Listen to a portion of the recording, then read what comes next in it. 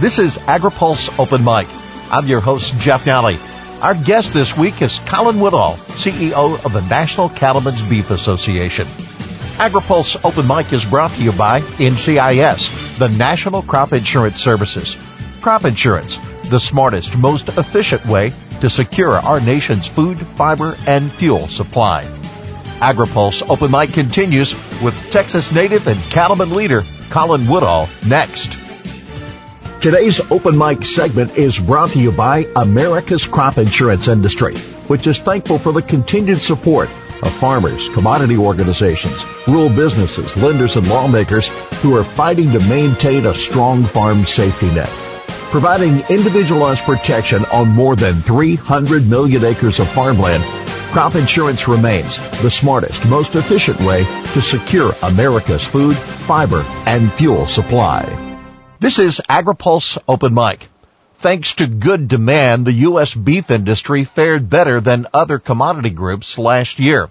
After serving his time on Capitol Hill on the front lines of policy and regulatory issues, Colin Woodall was named CEO of the NCBA last year. Woodall says the association has no room for idle hands and is ready to take the message of U.S. beef to consumers across the country and around the world. It's about how we evolve as an association in serving the members of NCBA and serving the industry as a whole. And the best way we can do that is to be more vocal. And that's what a lot of our members have already seen in the 3 months that I have been in this position, and there's going to be more coming. In the past, we kind of took the approach of, well, let's take the high ground or let's turn the other cheek and not give any credence to those who are out there attacking NCBA. And to be honest with you, Jeff, enough is enough. And so I am coming forward in this role, put my foot down, and we're going to counter the misinformation, the bad information, and the outright lies that are getting told about NCBA. And we've had several examples of that thus far. I got to tell you, the reaction from our membership has been overwhelming.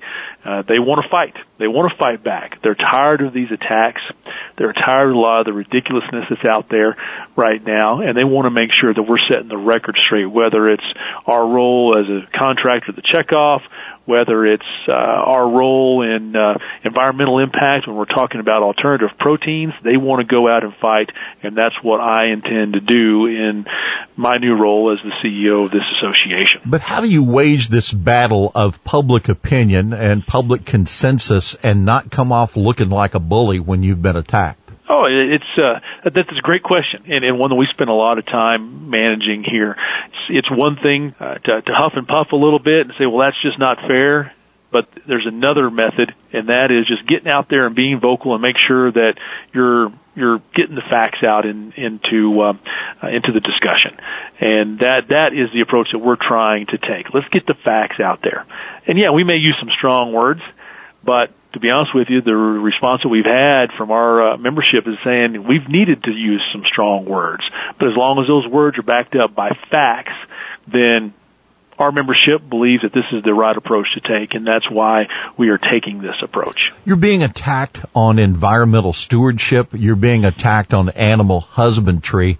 And of the things that I know about the cattlemen, those are two areas that you worked on very hard to make the most of the industry, to protect the animal, and to pass this generation to the next. Both of those, as you said, are priorities for us. Let's start with animal husbandry. If we don't take care of our animals, we don't have an industry. And we need to make sure that we're doing a better job of telling that to the consumer. And one of the things that we did this fall is we took our beef quality assurance program, and instead of just talking to other producers about what BQA does, we spent time talking to the consumer, going out in a consumer-focused campaign to show them how BQA works, how we do everything we can to help our animals be healthy, to keep them safe. And that is a new approach, and one that we felt was a good start. There's definitely more to do there, but getting out there and talking to the right people is key. I think all of us in agriculture, especially those of us in the cattle business, we have a bad habit of talking to ourselves. and we need to make sure that we're talking to the right people. And right now, the right people are consumers who are asking these questions. And again, if we can get out there and show them what really goes on, it does make a difference in their perception. And doing the same thing on the environmental side. We've got some very easy facts that we can put out in the discussion that counters a lot of what they're hearing. We know that we can produce as much beef today as we did in 1977 with a third fewer cattle. That alone is a tremendous banner for us to be able to show that we did that without the government telling us to do it, without any sort of mandate. We did that because we knew that we needed to continue to be more efficient as an industry, and we will continue to work towards being more efficient and to produce as much beef as possible with as few resources as we can. That's just, it's good business, but it's also the right thing to do. And when you get that information out there, it's surprising the reaction that you get, because people scratch their head and they go, I just didn't know that. And so that's why we have to be loud and we have to be very pointed in trying to overcome a lot of the misinformation and distractions that we're seeing from these other groups that just flat don't like us. So there's nothing like demand to make the industry flow better. How has the domestic consumer followed U.S. beef, and what changes have you made, do you feel like you'll have to make in order to be a preference? Well, we have to continue to tell our story. It's interesting because I think what we'll find as we have this whole discussion here today is there's a lot of themes, and telling the story, getting the facts out is key, because we do have a consumer that is more interested in knowing where their food comes from than they've ever been. And as such, they're asking questions. And they should ask questions, and they're asking good questions. And we have the answers to the questions. We just need to make sure that we're getting it out there. And of course, everybody's concerned right now with fake meat, whether that is a plant-based patty like the Impossible Whopper, or whether that is a lab-grown product that is still under development. There's a lot of questions as to whether or not that will come in and displace beef. We've heard that in 30 years, we will be an afterthought. And when people think of beef, they will think of fake meat. We just don't think that's the case.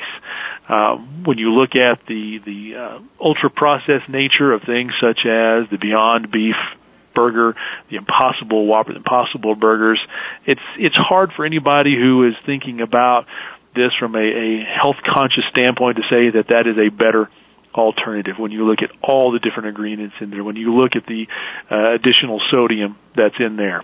And I think as long as we're getting that information out, the consumer is going to feel comfortable and staying with us. Now, we need to make sure that we stay focused on this competition, and we welcome the competition. That's one thing that I think a lot of people have taken wrong, or taken the wrong perception, is that we're just against these companies. We're against fake meat.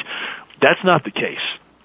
They are companies that are trying to make a living. They think that they have a product that the consumer wants.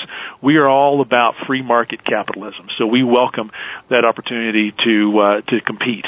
What we don't appreciate is when they're out there marketing their product solely by disparaging us, and also just not using accurate information. We don't like chicken. We could spend a lot of time and effort putting marketing plans together by disparaging chicken. But that's not what we do. We talk about the attributes of beef, and they just don't have very many attributes, especially when you go back to my earlier points about their sodium content, the processed, ultra-processed nature of their product, the number of ingredients that are in there. And I think that's why they have to disparage us, to try to draw people's attention off of what they truly are. How does the Real Meat Act that was proposed last year help to resolve this through legislation, or is it more of a pressure on the new FDA to resolve this and other issues with regard to labeling and plant or imitation products? The Real Meat Act is a piece of legislation that we have spent months working on with both members of the House and Senate, and we've had some tremendous leaders step up and help with the introduction of that legislation, and we're really excited about that, because what it does is it helps us protect our nomenclature, to make sure that imitation is on that label, to make sure that when there are misbranding claims, that they can't just sit on a desk over at FDA for years without seeing action, that if they're not acted upon, that USDA can jump in and make sure that action is being taken. Because not only is it about us telling the story of our environmental impact, but also making sure that we protect our nomenclature. That term beef means a lot to us. It is us. We are beef. And we need to make sure that these fake products out there cannot capitalize on that, and that's what the Real Meat Act is going to do. We'll talk about trade agreements in just a moment, but staying with the label, there were some that hoped during USMCA we would revive country of origin labeling. The side issue is this label now that is product of the U.S. Where do the cattlemen stand with regard to the origin of beef on the label? We could write a novel about country of origin labeling and all of the consternation that issue has caused this industry for decades now. It's a complicated one. It's a very emotional one, and it's one that has divided this industry very deeply in some cases. The fact of the matter is, NCBA's position is clear. We believe in voluntary origin labeling. That's our policy. That's what we support. And there are programs that exist today and mechanisms that exist today to make that happen. Over at the Ag Marketing Service, they have the PVPs, the Process Verified programs, that if somebody wants to make an origin claim, they can do so. You have to decide what that label looks like. You have to make sure that it is something that can be verified, and you have to make sure that it has to have some sort of audit trail attached to it. That is the way to make origin labels work, because it's not just about the country of origin. I make the argument that there's a lot of people out there that would love to see a product of Nebraska or a product of Oregon, more so than they would want to see product of the United States. And voluntary programs allow that to happen. Mandatory cool should not come back. We have to remind everybody that for 6.5 years, it was the law of the land, and there is not a credible ag economist out there who will tell you that it benefited us. And when you look at what it was about to do to our relationship with Canada and Mexico in the form of retaliation, that was not something that we could sit back and let move forward. When the WTO said that both Canada and Mexico could retaliate against us to the tune of $1 billion, we knew that we needed to act, because Canada and Mexico are two of our top trading partners, as we have seen through the discussions of USMCA and the evolution of NAFTA. So we were able to stop that, and I think it showed that a mandatory government-run marketing program doesn't work. We need to go the voluntary route.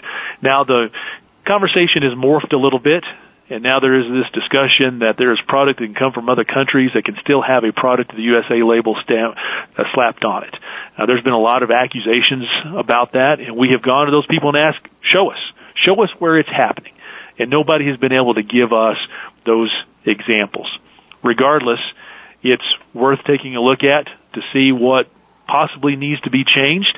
And from our perspective, making sure that AMS is utilizing PVPs for origin claims is probably the best way to move forward here. And so that's why NCBA has re-engaged on this discussion about Product USA and country of origin labeling, and making sure that we do not commit the same mistakes that we did with mandatory cool for 6.5 years, and that what we do moving forward is something that actually works for the industry, is auditable, and can meet all of our WTO mandates. So without going into detail on each one of these, it's clear that the label that the consumer sees is growing ever important, and that definition means something from the standpoint of organic beef or grass-fed beef or GMO-free beef.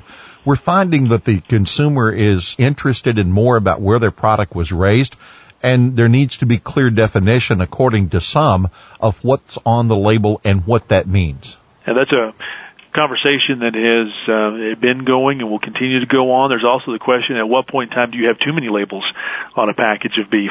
What happens when you get to the point where you can't even see the beef because of all the labels under it? We have to keep that in mind as well. But, FSIS has actually put out some recent guidance to try to help better define organic and natural. And I think as long as that we have voluntary programs that you can defend, that have criteria that you can measure against, that you can audit, then we need to make sure that folks that believe that those are useful for their marketing have the opportunity to use those. Colin, one of the successes of 2019 is a trade deal with Japan. What does that mean for U.S. beef? Oh, it's tremendous for us to be able to take our 38.5% tariff and reduce it to on par with our competition, being Canada, Australia, the other TPP countries. To be able to match them was a huge win, because what we saw is that with the other TPP countries moving forward, they had that tariff advantage over us. Basically, they were going to be cheaper, and the Japanese consumer is much like the American consumer. They may want a Cadillac, but they might only be able to afford a Hyundai. And we knew the Japanese consumer wanted our product. They love our product. That's why we continued to sell so much over there. But they were starting to scratch their heads, saying, "Well, it's a little expensive compared to some of these other products." So to be able to get us on par on a level playing field is a huge win. We're glad that's being implemented and look forward to doing even more business over in Japan here in 2020 and beyond. So when USMCA and when the Phase 1 trade deal with China are finally implemented and sales are taking place, what does that mean for the cattle industry? Yeah, we don't have any definitive answer on what that means on a per head basis. It's one of those we're going to have to continue to promote our product, make sure that we're taking full advantage of these new rules of engagement and rules of play, and start measuring that. So, I think as we get into the first quarter of this year, we'll have a better idea of financially what that's going to mean to us. So with Europe, there is new leadership and perhaps a new mindset, a new opportunity perhaps to begin negotiating with them. Is there opportunity in Europe for U.S. cattle?